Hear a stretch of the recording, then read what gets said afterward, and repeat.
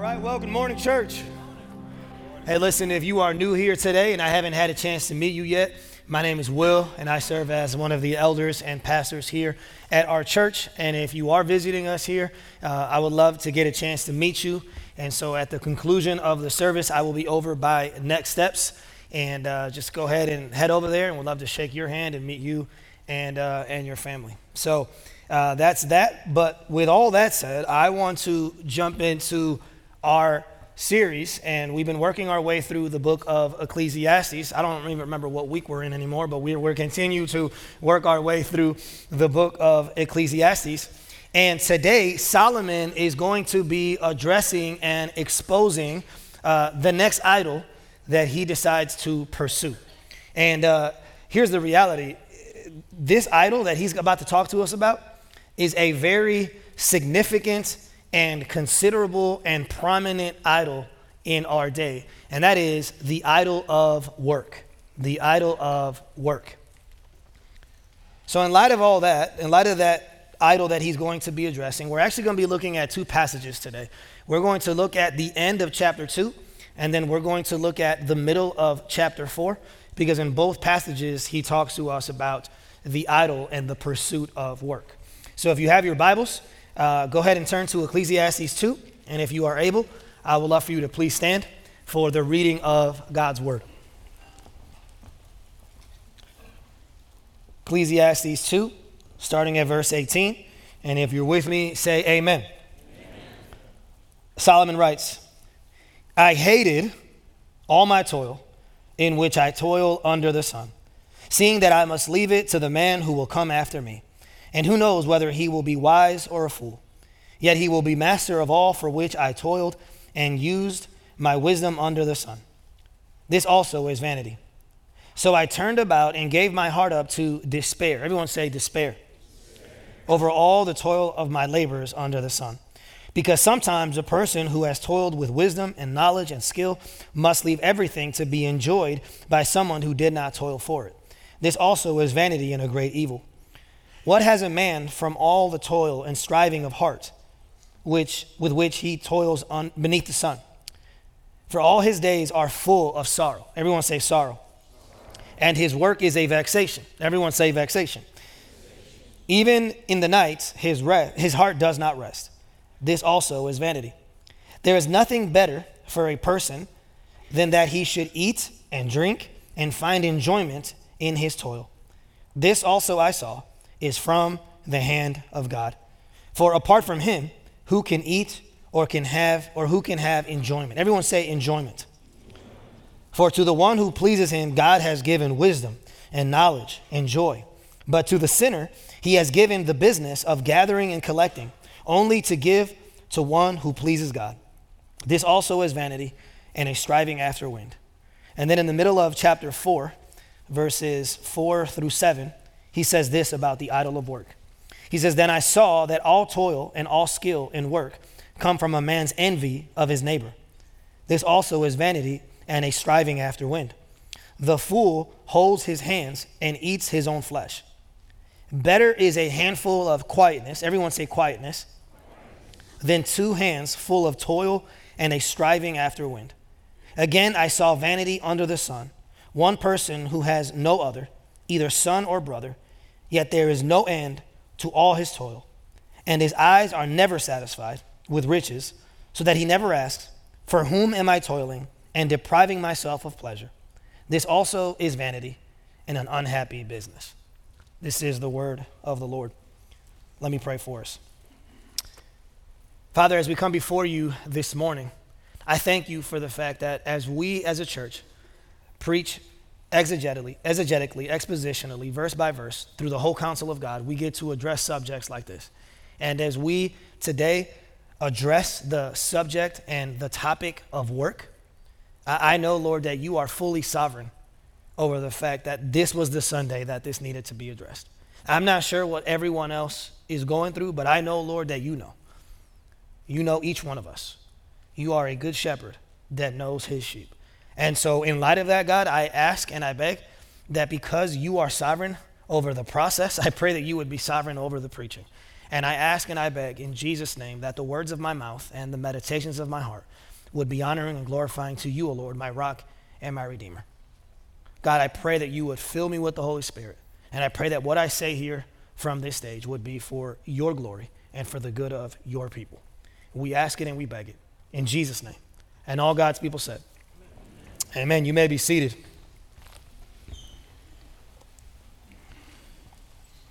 So, like I already mentioned, we are unpacking the subject and the topic of work. That is the next idol that Solomon decides to pursue. And I believe that in this passage, Solomon teaches us three lessons, three principles about work. And the first lesson, the first principle that I believe we learn from this passage is we learn about the futility of work. Everyone say futility. The futility of work. For those of you who have been following along in this series, you know that Solomon has pursued several things already. He pursued human advancement and human progress in chapter 1. Then at the end of chapter 1, he pursued human wisdom and knowledge. Then at the beginning of chapter 2, he pursued human pleasure and satisfaction. And now he comes across another idol, another counterfeit god that is very prominent in our day, and that is the idol of work.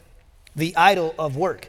So he essentially jumps right in. I love how Solomon writes. He doesn't waste his words. He jumps right in. He says, the next thing I pursued was work.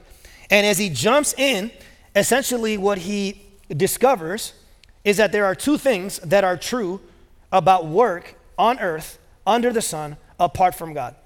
The first thing that is true is that it won't leave a legacy, future tense, but it also won't meet your longings, present tense. That's what he discovers. So in verses 18 through 21, he talks about how regardless of how hard you work under the sun, apart from God, you won't leave a legacy, future tense. And regardless of how hard you work, in verses 22 through 23, he says, your longings won't be satisfied, present tense. So let's look at each one. The first thing he says is that what we do on earth, under the sun, apart from God, will not last and won't leave a legacy. Now, the reason why we know that is because he talks about generations here.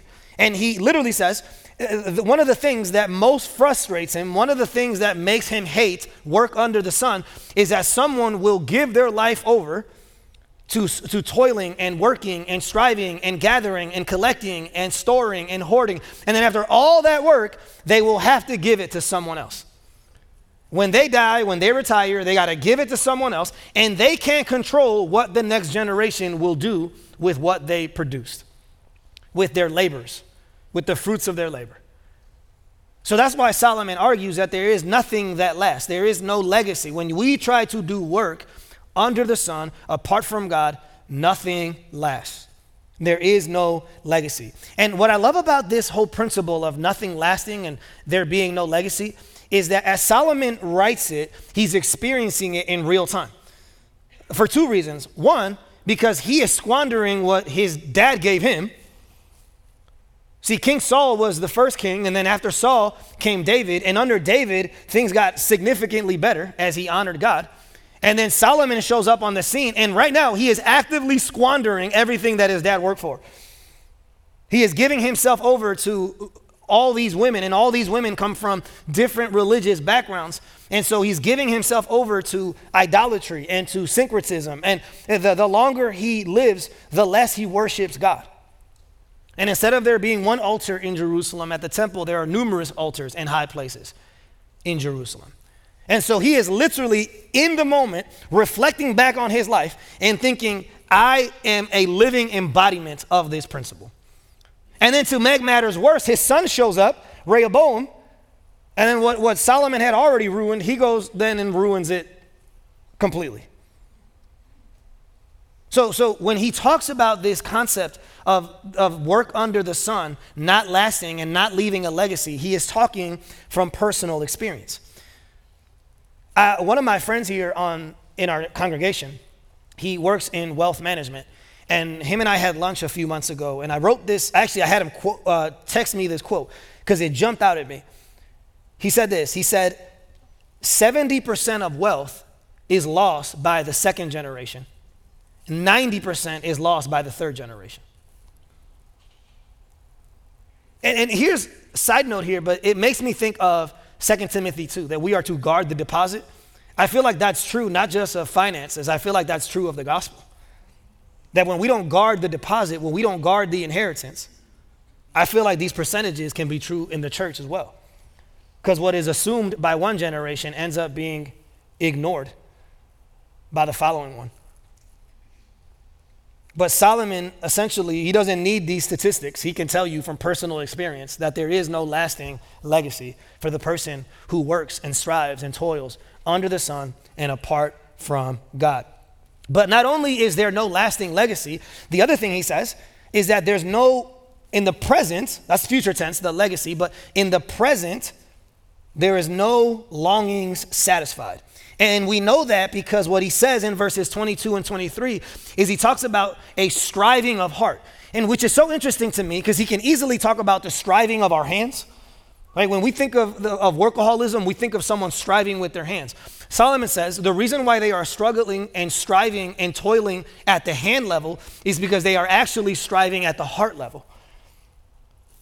And he says that those same people who, apart from God, are toiling and striving and working, not only do they have a striving of heart during the day, but their heart does not rest at night. Solomon says that apart from God, under the sun, work leads to stressful days and sleepless nights.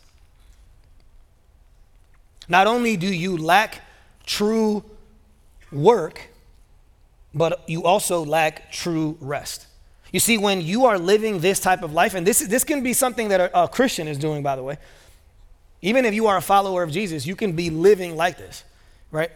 But when you lack this rest that Solomon is talking about at the heart level, at the soul level, it doesn't matter how many retreats you take. It doesn't matter how many sabbaticals you get. It doesn't matter if you can sleep 20 hours straight and still be exhausted. Because the rest that he's referring to is at the heart level, is at the soul level. The reason why, if anyone can relate to this, I know I can. The reason why is because when you look at work under the sun, apart from God, there's always another email to answer. There's always another deal to close. There's always another client to call. Always.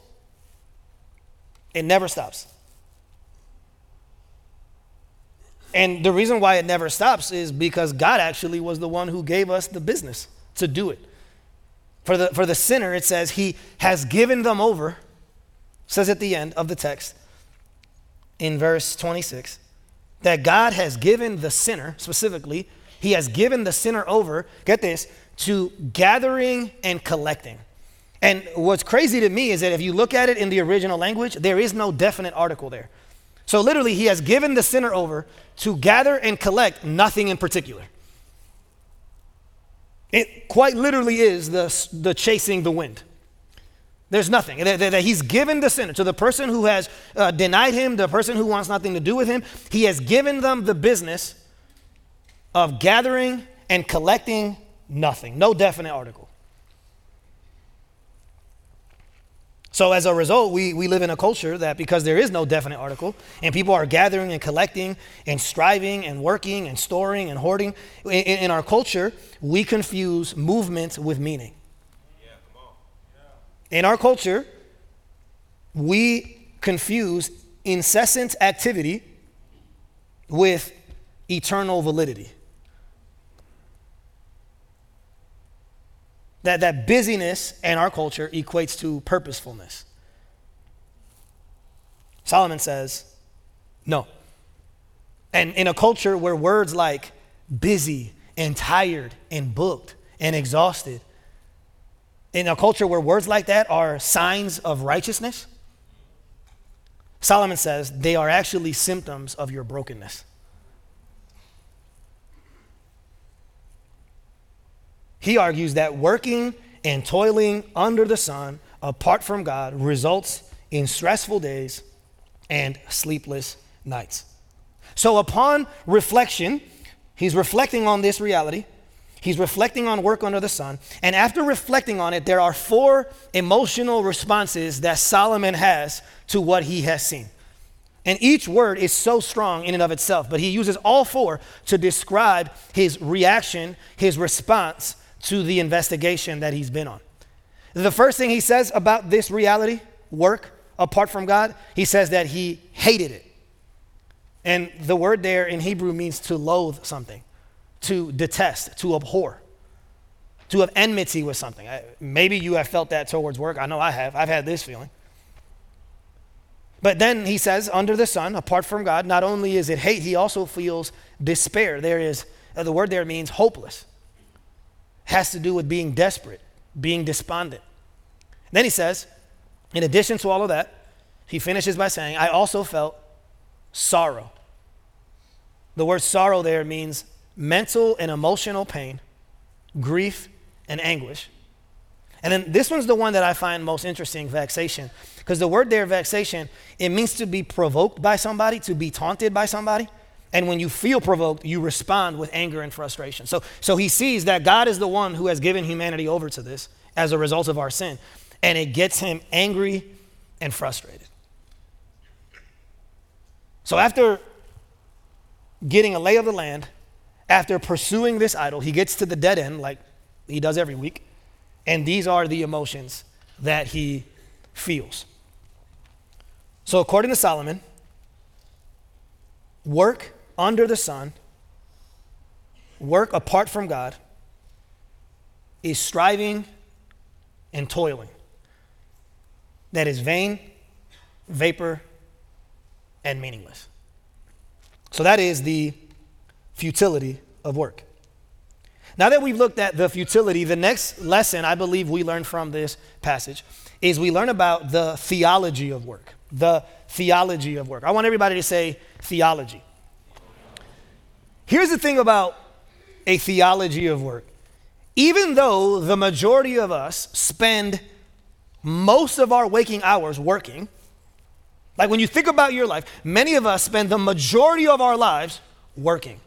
And even though we spend the majority of our lives, our days, our years, our decades working, many of us do not have a biblical theology for it.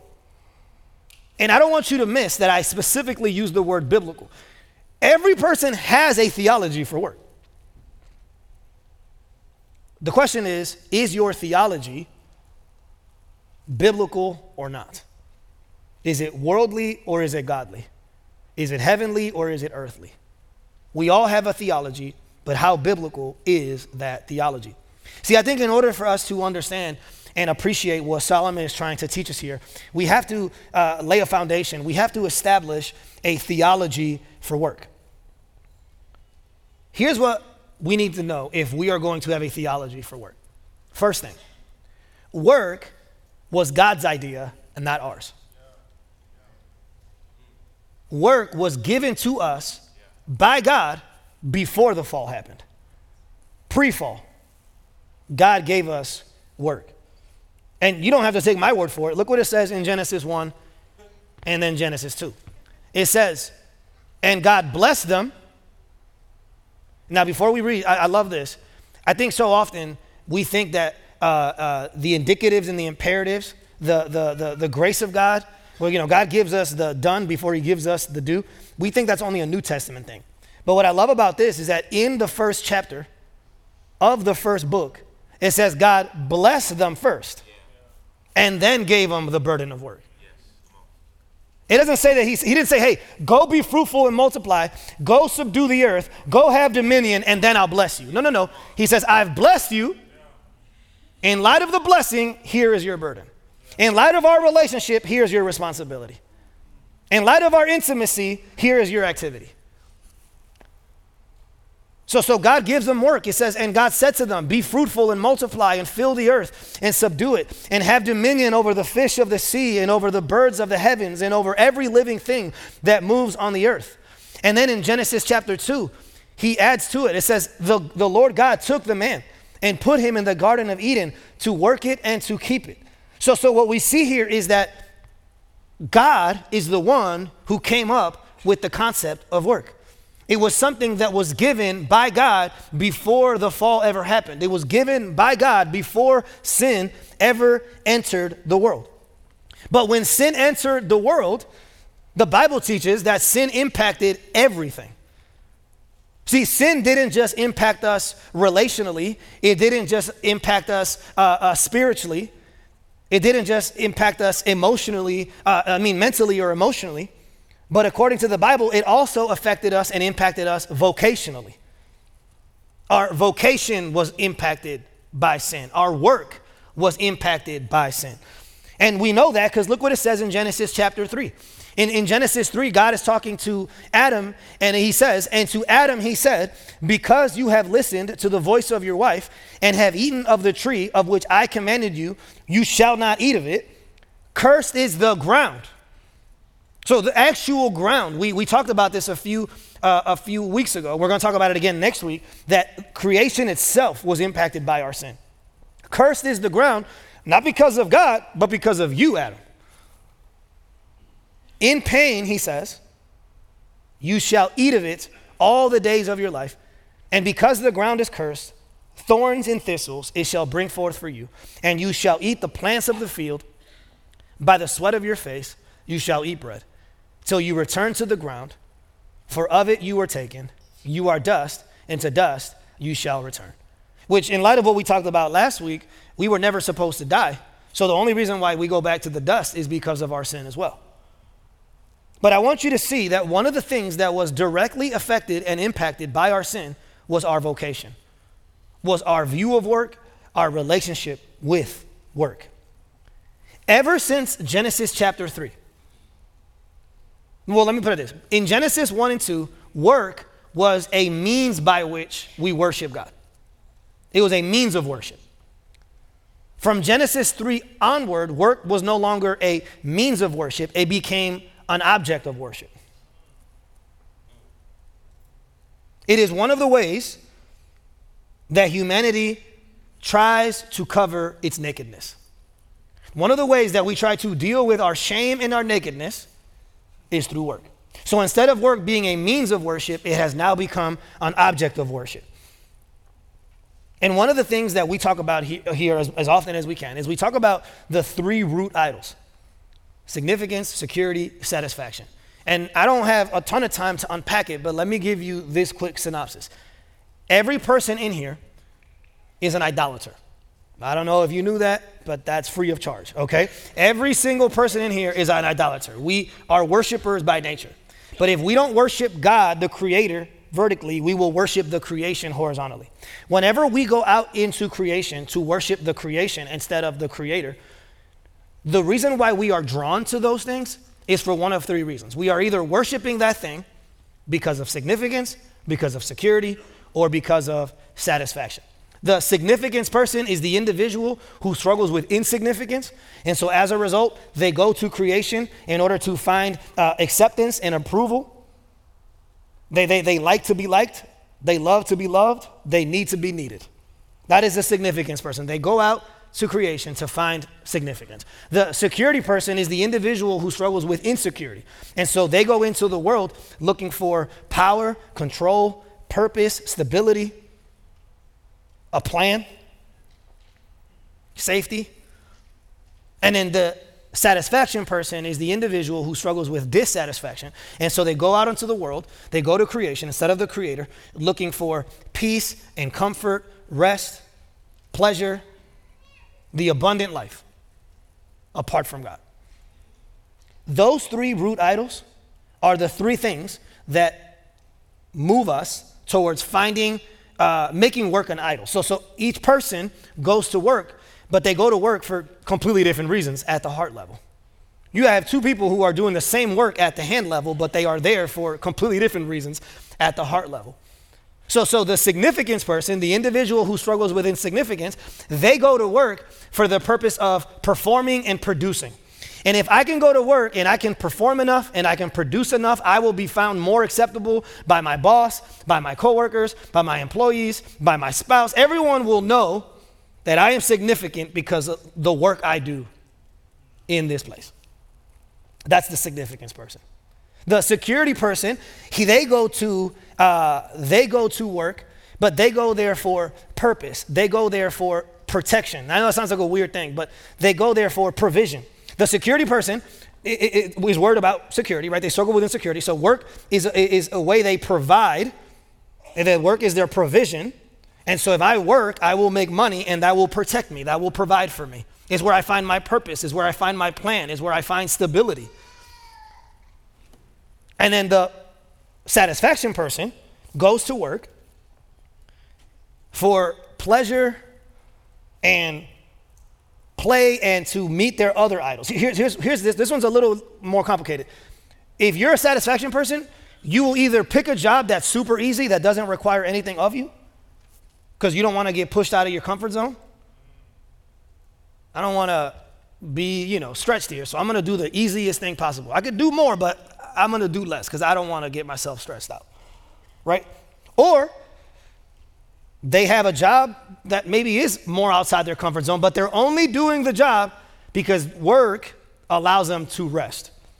The week prepares them for the weekend. Work hard so they can play hard. Their real idol is the results of work. But the reality is with each one of these things, and that doesn't even, side note, that doesn't even include the fact that Solomon says that part of the motivation, he says in chapter 4, is that we envy one another.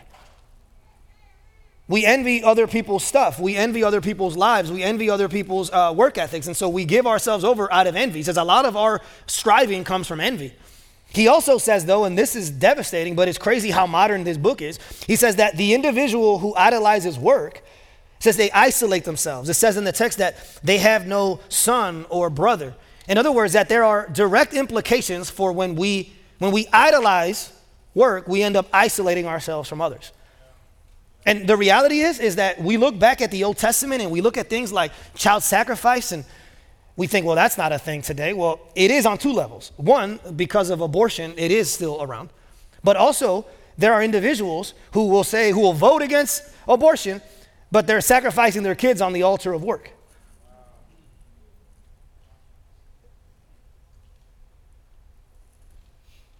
Child sacrifice is alive and well in the Christian church.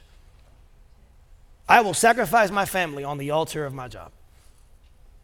Just a few more hours. Just for another raise to move further up that ladder.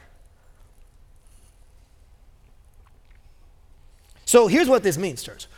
What this means is that work and our relationship to it, our work might change us, but it always reveals us. Okay, your work might change you, but it always reveals you. But here's what happens. When work reveals our idols, instead of doing the work of dealing with our idols, we blame someone else. It's not me, it's the job.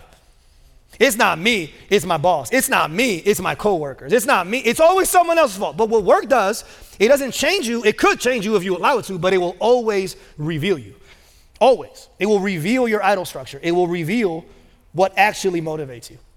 And that's why I really struggle when you have a Christian who on Sunday morning is a gospel-centered disciple.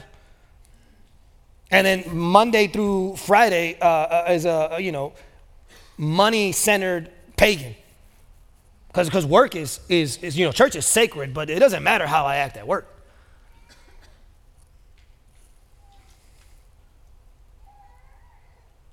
See, when we lack a biblical theology, and when we lack a gospel identity, we end up with vocational idolatry.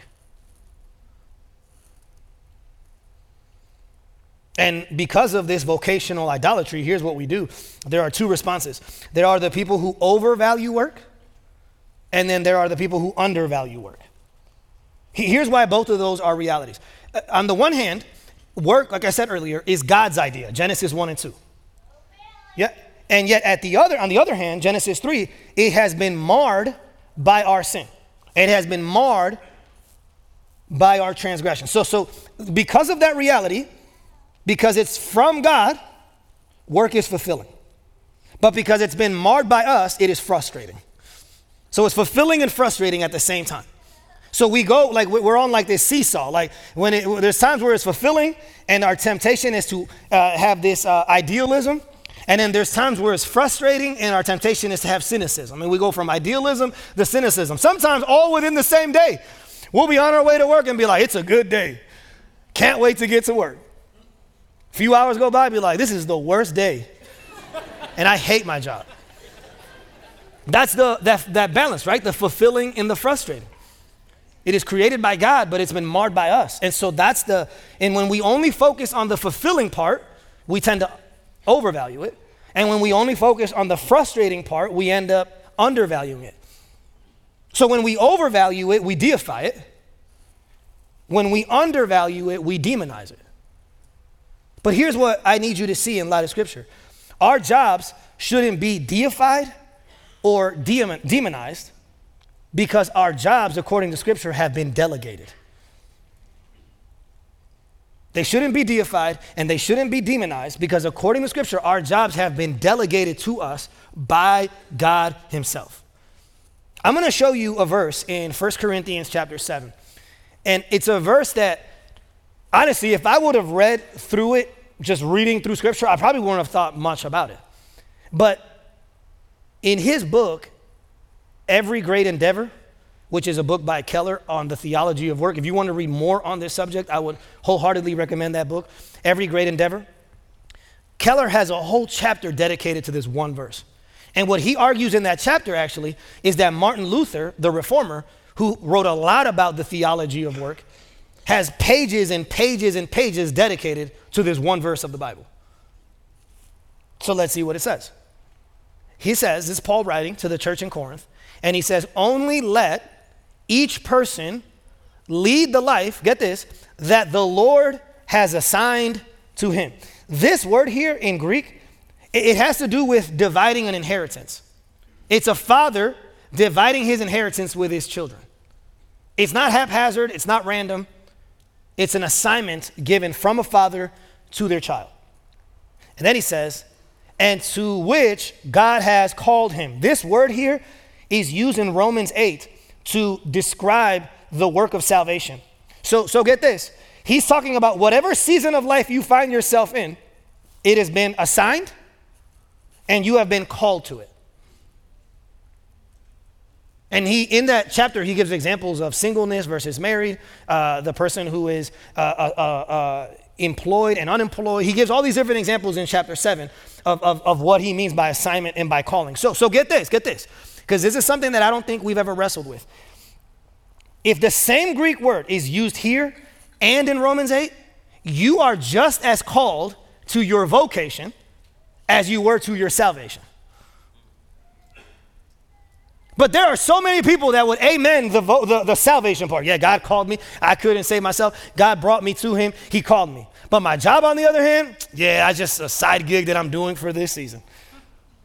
We're so quick to see God's calling when it comes to our salvation and to see his calling when it comes to our sanctification. But the Bible says that God is just as sovereign over your vocation as he is over your salvation. So much so that Paul says, wherever you are, when you come to Jesus, whatever the Lord has assigned you, whatever the Lord has called you, continue to lead that life. He put you there. And then just in case you think this is just for the church in Corinth, he ends with, this is my rule in all the churches. Don't miss that language. That is crazy to me. That's the language that would be used, that God has assigned to us our vocation. God has called us to our season of life. As a matter of fact, the word vocation in English, it comes from the Latin, and it literally in Latin means to be called. So the word that we use, vocation, literally means my calling. Here's why that's important. If our jobs are callings, if our jobs have been assigned to us, one of the things that I've talked about here in the past that I think needs to be repeated in this setting and in this context is I've talked about the difference between calling and capability. There's a difference between what you're capable of and what you're called to. Okay? The world will tell you, do whatever you are capable of. They don't believe in a God, so why would there be any calling? It's whatever you are capable of, go and do that. God says, no, don't do what you are capable of. Do what I have called you to. See, when I stand before God, God's not going to say, hey, Will, what were you capable of that you did or didn't do? No, he's going to ask me, what did I call you to, and did you do it or not? There's always a gap between what we're capable of and what we're called to. And the question is, why? Why is there always a gap? The reason why there's always a gap is because the same God that called you to your vocation also calls you to be a disciple maker, and also calls you to be a spouse if you're married, a parent if you have children, to be in biblical community if you're a follower of him. So the reason why God doesn't call us to be what we're capable of is because if in every area of our lives we just did what we were capable of, at some point other things are going to suffer. See, that's what I was talking about when the child sacrifice things. The reason why there are so many people offering their children on that altar is because at their job, instead of doing what they're called to, they're doing what they're capable of. If I can work 70 hours, I'm going to work 70 hours because that's what I am capable of. The problem is God calls you to more than just your job. If I gave my heart and my soul to this job and you found out I was working 90 hours a week, but then 6 months from now, my marriage was falling apart, I should get fired. I did what I was capable of, but not what I was called to. As a matter of fact, if you think about the concept of indispensability, the odds of you guys finding someone to replace me in this role, there are numerous people that can replace me here.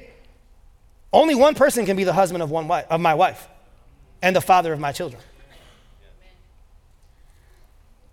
That's why there's always a gap, always a gap between what God calls you to and what you're capable of. That's why I believe Solomon says what he says in chapter 4, where he says, better is one hand with tranquility, with rest, than two hands of toiling and striving. That literally implies you could have another hand on it, but instead you should have one of rest. And what I love about the language there in the Hebrew is that it's not just a hand that is clenched. It's actually a hand that is laid either at your side or laid on something. It's a resting hand that's open to receive.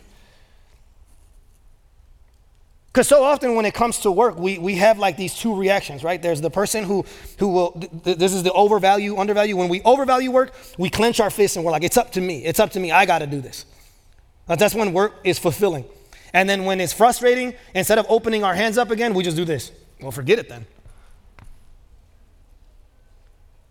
But the language there in Hebrew is of a hand that's laying somewhere. It's just receiving. It's not reaching, it's receiving.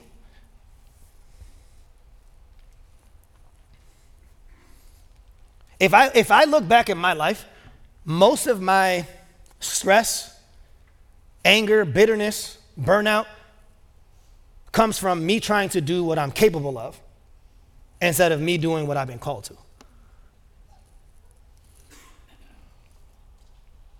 And here's the thing, church, if it's true that your job, your vocation is a calling, it's an assignment, then here's what that means. If it's from God, that means that there is no distinction between the secular and the sacred. And that's actually one of the reasons why Martin Luther writes what he wrote back in the day, because in those days, they thought that only the clergy were doing the work of God. And the blacksmith wasn't, the shoemaker wasn't, the stay-at-home mom wasn't. They thought the only person doing the work of God was the clergy. And he says, no, in light of the fact that it is a calling, in light of the fact that it's an assignment, it doesn't matter if you're a librarian or an engineer or a stay-at-home mom or retired, whatever season you find yourself in, it has been assigned to you.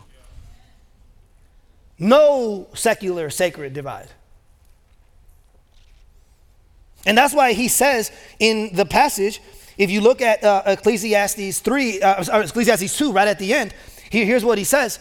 He says, if you have a biblical theology of work, all of a sudden, there is nothing better for a person than that he should eat and drink and find enjoyments. Everyone say enjoyment. And what I love about that word enjoyment is it doesn't mean that everything's perfect. The word enjoyment means in Hebrew the ability to see the good in something. Not that it's all good, but it's the ability to see the good in something. That when you have a biblical theology, you are able to see the good in your toil. And he says, this also I saw is from the hand of God, for apart from him, who can eat or who can have enjoyment?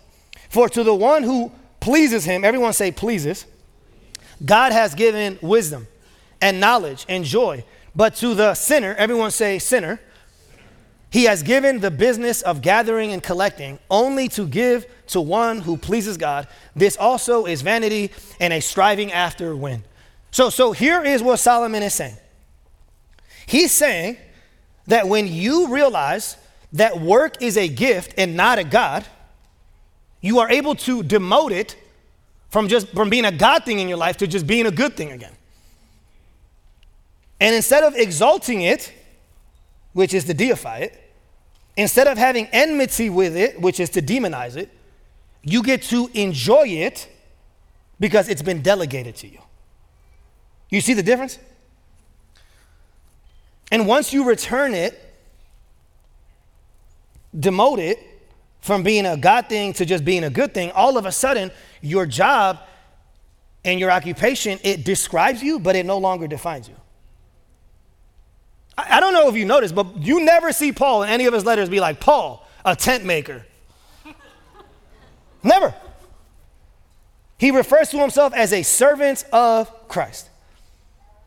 The only reason why we even find out his job is because he says in one of the letters, I didn't want to be a burden on you, and so I did my side work because I didn't want to be a burden on the church. But in our world, the first thing you find out about someone is what they do.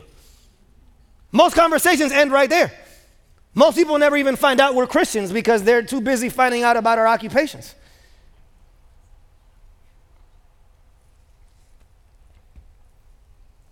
Once it gets put back where it belongs, it no longer defines us, it describes us. So then we can lose our job, we can get a new job, we can retire from it, and our hands are open the whole time. Because I'm not defined by it. It describes me, but it doesn't define me. It is a gift that I steward, not a God that I serve. Listen, when the giver is replaced by the gift, you get idolatry. But when we remind ourselves that the gift is from the giver, we get intimacy. I want to share a story with you before we move on to the final point. A couple weeks ago, had lunch with one of my elders, and we were over at Frank Grisanti's, and is it Frank Grisanti's over at the Embassy Suites? I don't know. There's so many Grisanti's. I don't know. But we're sitting there, and after we finish our lunch, I look over, and Pastor Ronnie Stevens is seated over at the table to our right. And for those of you who've been here, you know Ronnie has preached here on this stage, and Ronnie is one of the godliest, most brightest guys I've ever met. He's absolutely brilliant. It's ridiculous how smart he is. And he's one of my mentors here in Memphis. And so I see him, and he sees me, and he's like, hey, come sit down. So I sit down with him, and he's having lunch with this pastor in the area. And he introduces us, and the guy goes, oh, wait, Will Franco, yeah, I've heard of you, man. And I'm like, oh, no, what'd you hear, And he goes, you're the guy that took over High Point Church a few years back. And I'm like, yeah. He's like, dude. Right? He's like, it's been a long 4 years, man. And I'm like, yeah, it has. So I don't know how he knew so much about me, but he starts listing all the things I've had to navigate for the past 4 years. And so it became like a surprise pity party. Like I wasn't expecting it, I wasn't expecting it, but I was there for it, okay? Like I was like, reservation, Franco, party of one. And so he's giving me the pity party, and I got my violin out, and I'm like, yeah, dude, you don't even know the half of it, Like I'm just like, I'm putting gas on that fire, right? And so as all this is happening on this side of the table, Ronnie is trying to figure out how to pay for the meal, and he can't figure out the receipt. And a lot of times brilliant people can't do simple things like that. Like it's just like he's having he's like, what is this? How do I pay for this? So he's fidgeting over to our right. I don't even think Ronnie's listening, or at least I thought he wasn't. So after he figures out the whole check thing, he sets it aside, and he looks over at me, And he goes, so it's been hard, huh? And it kind of threw me. He's like, you're saying that the last 4 years have been hard? And I'm like, yeah. He's like, really, really difficult. And I was like, yeah. He's like, well, how good is God that he saw you worthy of entrusting you with such a task? Amen. You know how when the DJ, like the record, like it's like the pity party was going, bro, and I was just like, I had to put the violin away, you know what I mean? But I had never thought of it that way. I had never thought of it as God seeing me worthy of entrusting me with such a task. I had never seen it that way. If you understand that concept, it doesn't just change the way you approach work. It changes how you approach suffering. It changes how you approach hardship. Everything changes if you see it that way. That he saw me worthy of entrusting me with such a task. So I don't know what you're going through. I don't know. I know God does. And he saw you worthy of entrusting you with that task. Biblical theology, when it comes to our work, enables us to see work as a task that is entrusted to us, as a task that has been delegated to us for the glory of God and for the good of our neighbor. So we've seen the futility of work. We've seen the theology of work. And I want to conclude this morning by looking at the utility of work. Everyone say utility.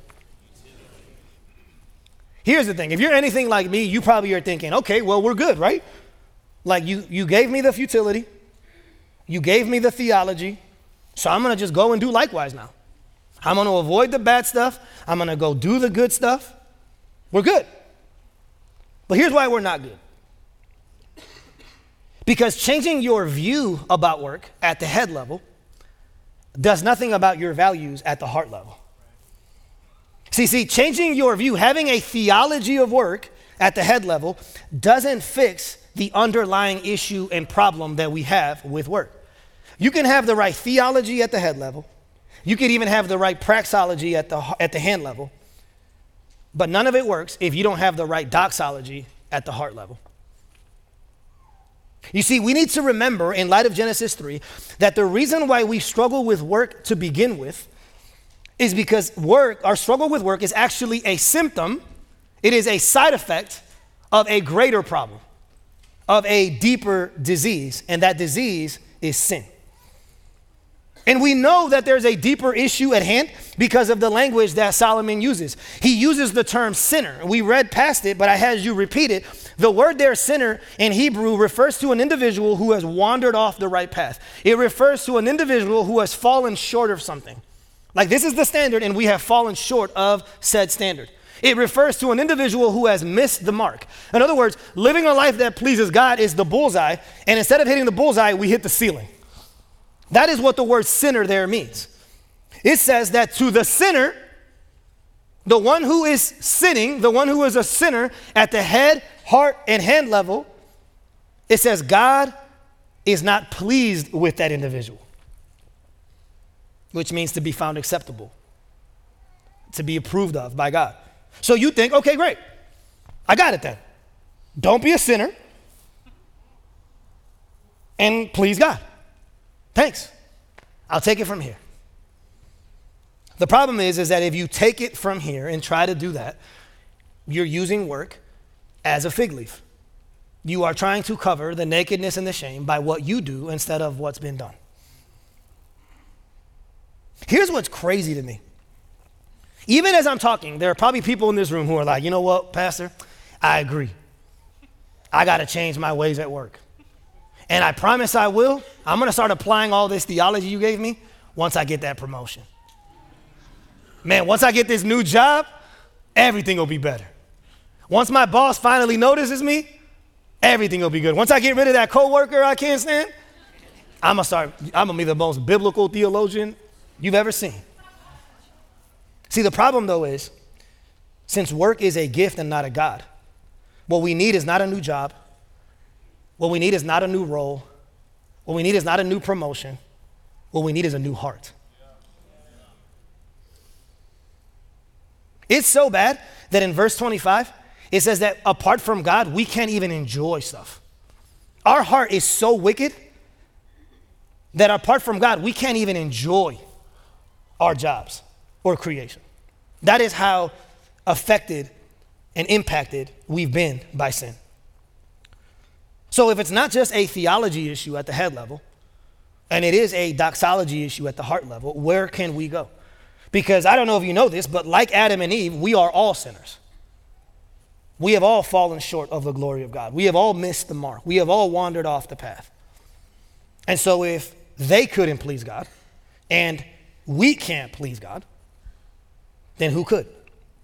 Well, according to Scripture, at the beginning of the Gospels, the only individual who ever truly pleased God was Jesus Christ.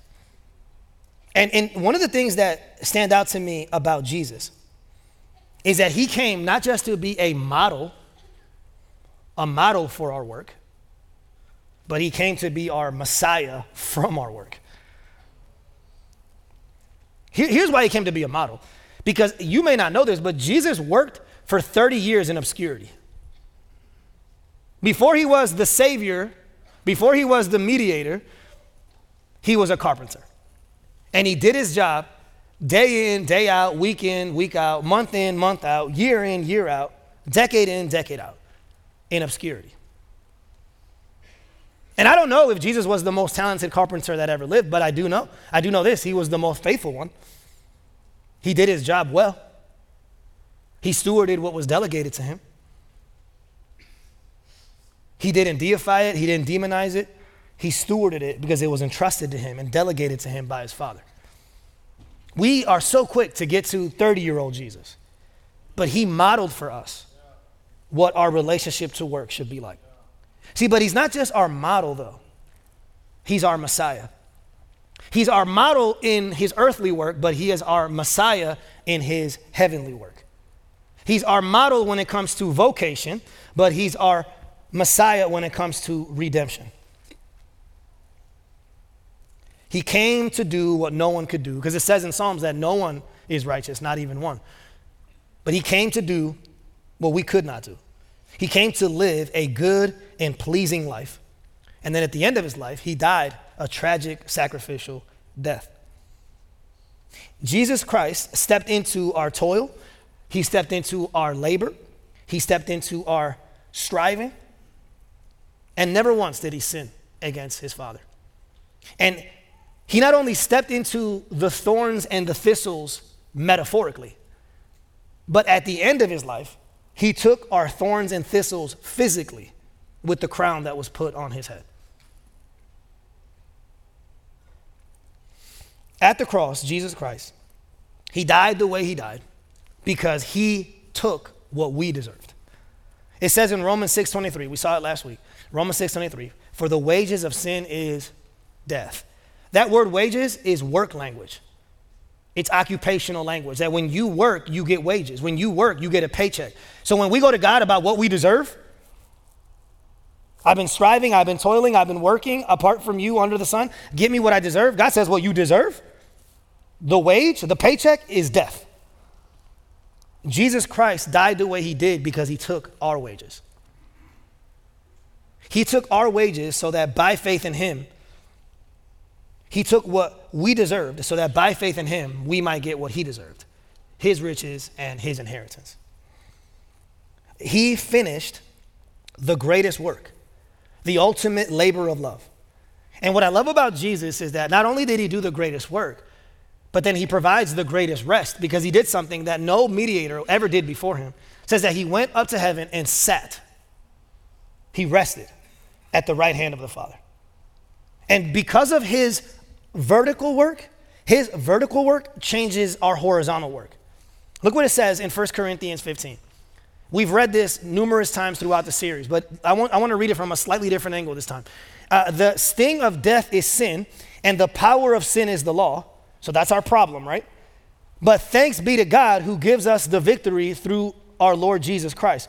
Therefore, so he says, in light of this reality, in light of Jesus's vertical work, His vertical work has a direct impact on our horizontal work. His vertical labor has a direct impact on our horizontal labor. He says, therefore, my beloved brothers, which is only true of people who are in Christ, be steadfast, immovable, always abounding in the work of the Lord, knowing that in the Lord your labor is not in vain.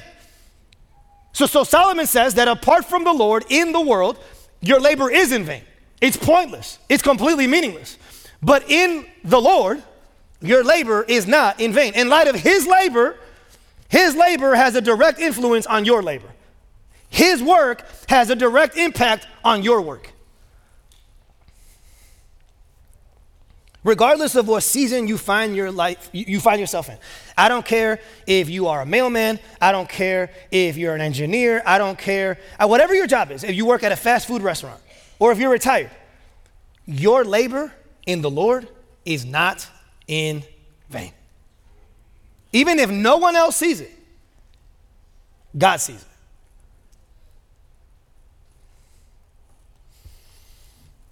And what I love about grace and what I love about the gospel is that it says that Jesus pleased the Father before his ministry ever started.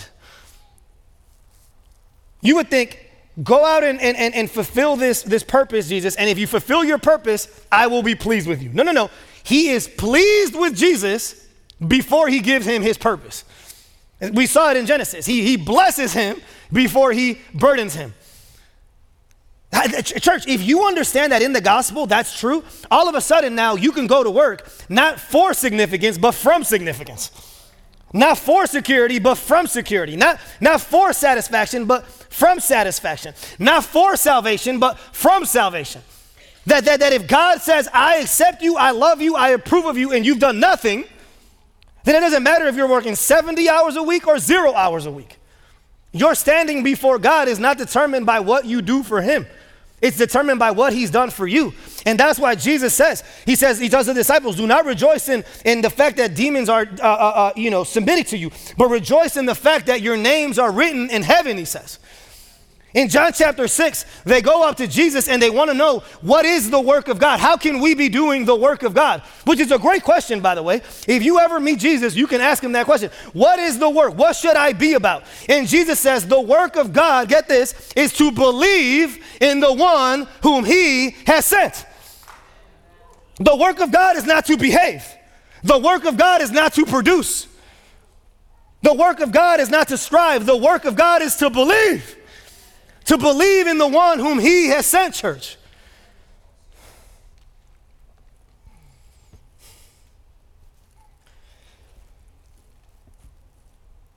I have one more verse I want to share with you and then we'll end. In Colossians 3, 23 through 24. Here's what you don't know. You know this. Galatians is my favorite book in the New. Ecclesiastes is my favorite book in the Old Testament. But my favorite verse of all time is Colossians 3:23. I remember being a young believer memorizing this verse just because of how I'm wired, just because of how the Lord's created me. This was my go-to verse. Whatever you do, work heartily with all your heart as for the Lord and not for men. Now, for the longest time, and I'm talking about years here, that's the only part of the passage I knew. I got to do it. I got it. I'm going to do it for the Lord, not for men. For the Lord. The problem is, verse 23 doesn't end with a period. It ends with a comma. Knowing, this isn't an emotional thing, this is a head thing, this is objective, not subjective. Knowing that from the Lord you will receive, not achieve, you will receive, not a wage, an inheritance as your reward. You are serving the Lord Christ. Church, I can lose my voice tomorrow and never preach again. My inheritance will not change. My reward will not slip away because I don't achieve it, I receive it, and it's not a wage, it's an inheritance. If you understand verse 24, it will change how you do verse 23.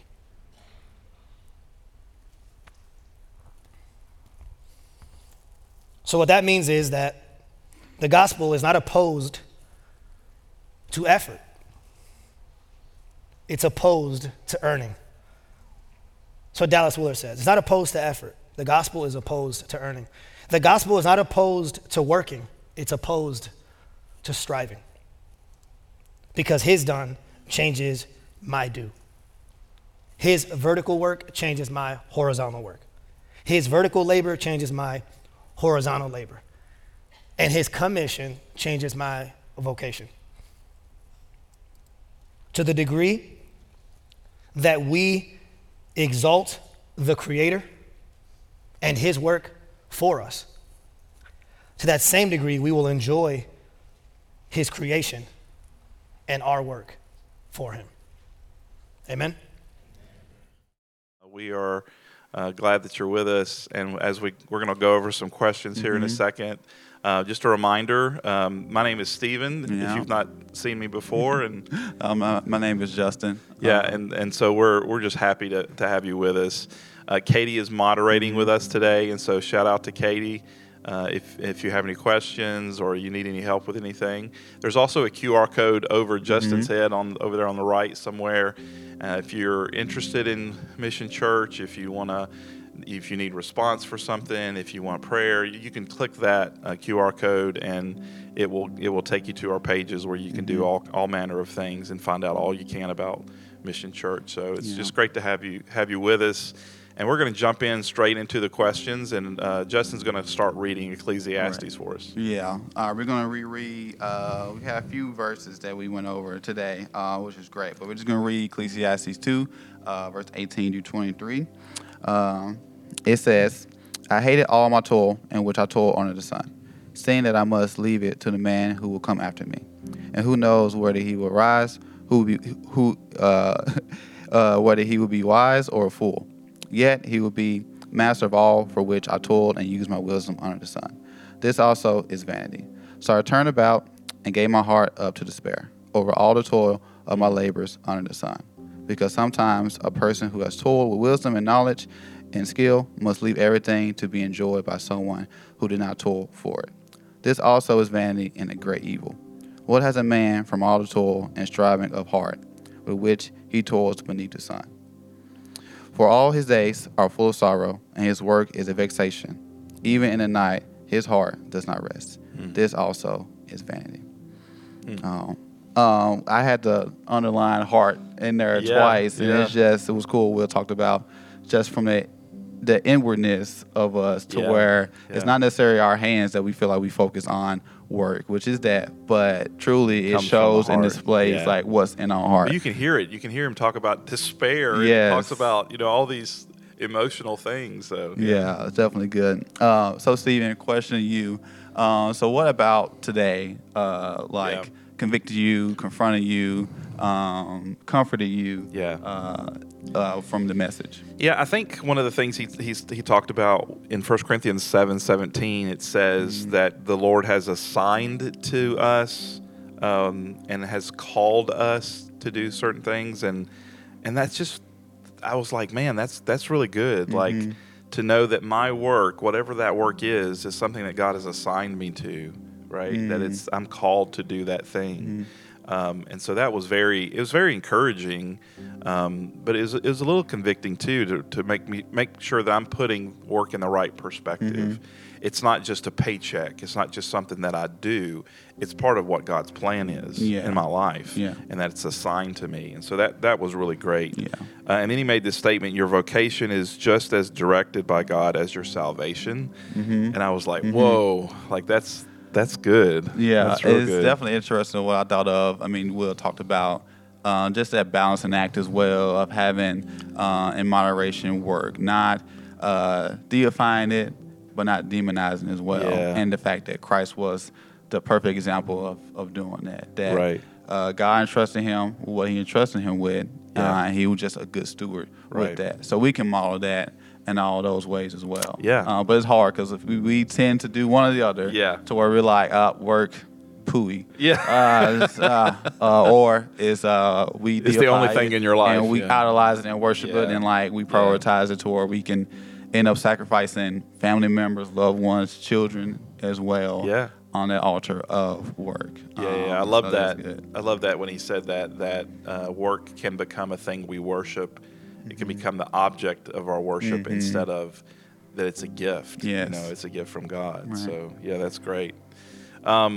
So in Genesis 1 and 2, we discover that work is not only God's idea, but it was given to humanity before sin entered the world. How does knowing the biblical reality affect your overall approach to work? Yeah, and it was so great. Just Will highlighting in it was chapter 1 that God blessed Adam and Eve. Like he gave them a blessing, and then called them for that creation mandate. Yeah. And that was just a couple words where God blessed them that I overlook all the time. But to know that he blessed them first. Before the fall, before sin, he gave them a blessing and then called them to do something. Yeah. And also we look at it to where now that we have Christ as our ultimate rest, that he's done all the work, we have our identity in the gospel to where our calling is what we can be focused on. That can be our work. Because I know I tend to lean towards whatever I'm capable of, I got to do and go 110% on whatever. Right. And I'm adding so many things on my plate that the Lord didn't call me to do. It's just what I would prefer to do, what I would like to do. Then I'm looking at myself like, why am I so exhausted? Why am I tired? Because my plate is full, not because of me being obedient and stewarding what God's called me to do by making disciples, pouring into family members, reading the word and so on. But I'm adding A through Z on my plate as well. So I love that. I actually wrote it down where like there's a graph, and I said that we have we're capable of doing these things, and we do those because. And we're striving. We use both hands. We're striving. We're trying to earn.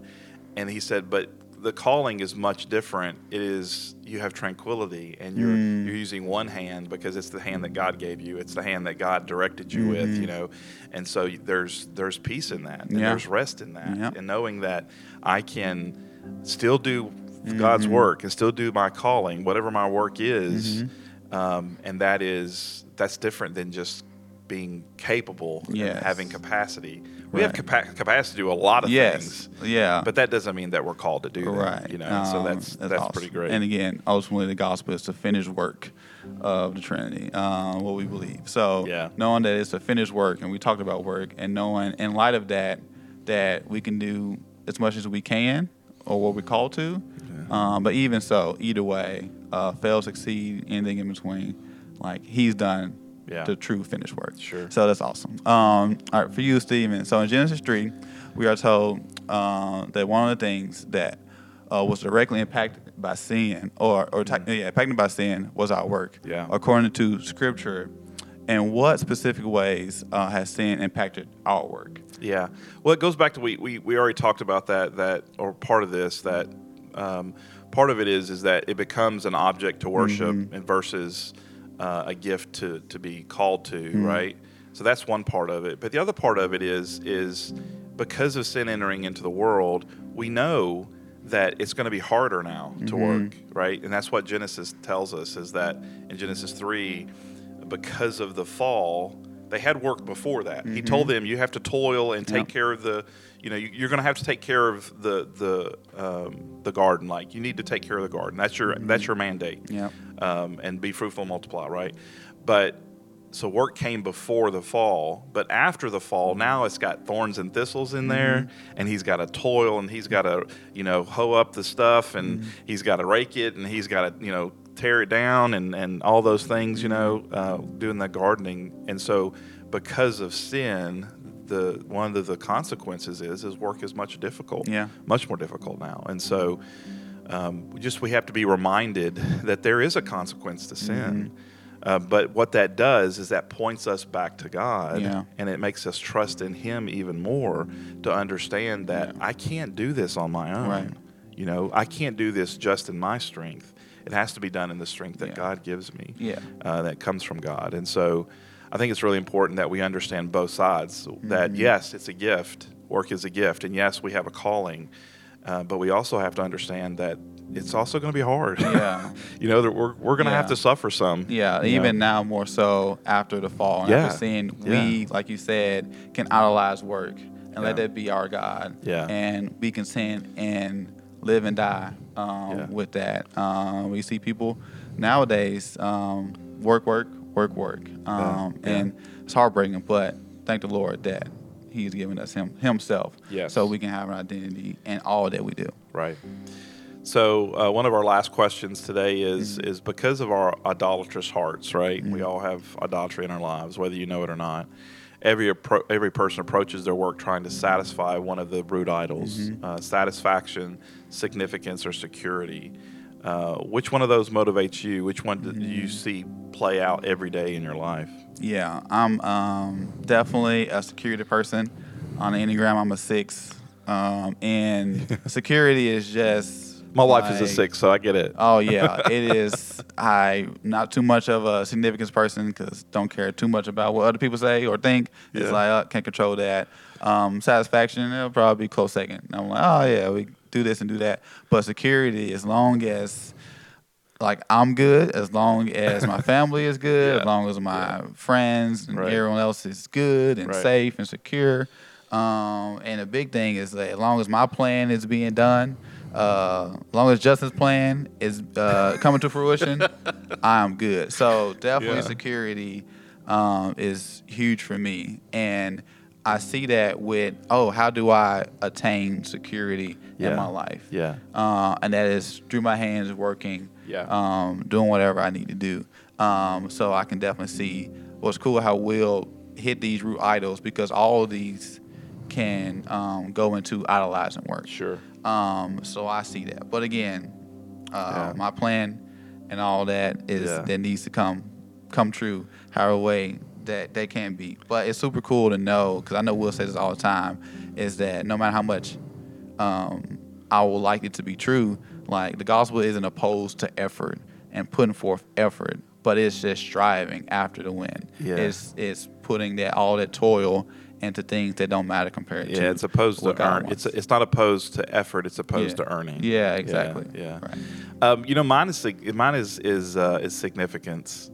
I'm a 2 on the Enneagram with a 3 wing, which this may mean not a lot to you guys, but basically that means that I've got to perform for people's approval. Like I want that, I need that. I was joking with Katie earlier, and I said it's also this issue of I have this false humbleness where I pretend to be, or my heart's like, oh, I'm humble, but I'm doing this.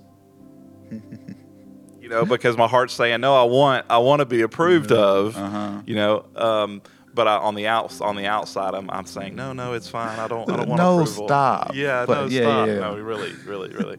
And so that's really how it is for me. And so I have to guard against that and remember that my significance is not in my work. It is in my identity in Christ, and that's where it should be alone. Yes. I loved the little story that he said about Ronnie Stevens, who we love here, that God is good to entrust us with what He's entrusted us with, and that that's a great thing to remember as you're hitting a hard time this week in work, because we all will.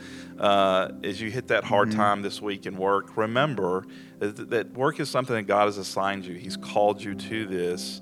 And that how wonderful it is that God has given us this gift and trusted us with this gift that we get to participate in that work. So and it can feel daunting. It was like, oh, this is a lot. But again, we just remember in the gospel that if we fail or we miss a mark, because we will, that again, His grace is sufficient. That's right, and it compensates for any of our lackings in any way. So to know and be, because if we don't have that, whenever we're doing something that we feel like we're called to or capable of, and we miss the mark, then it's just despair and hopelessness. And it's like that's what you hear. That's what you hear in Ecclesiastes. You hear that despair and that I tried this and I tried and I tried and it never worked. Yeah, but I think that's a big difference between being called to something, because we come from the identity first. Yeah. And then we do what we're called, Right. compared to just doing what we're capable of. That's tough. That's gonna lead to despair and a lot of Ecclesiastes lifestyles at the end of the day. Will said today that it changes how we suffer. Yeah. When we understand that, Right, and that's right. just a great point. Awesome. So.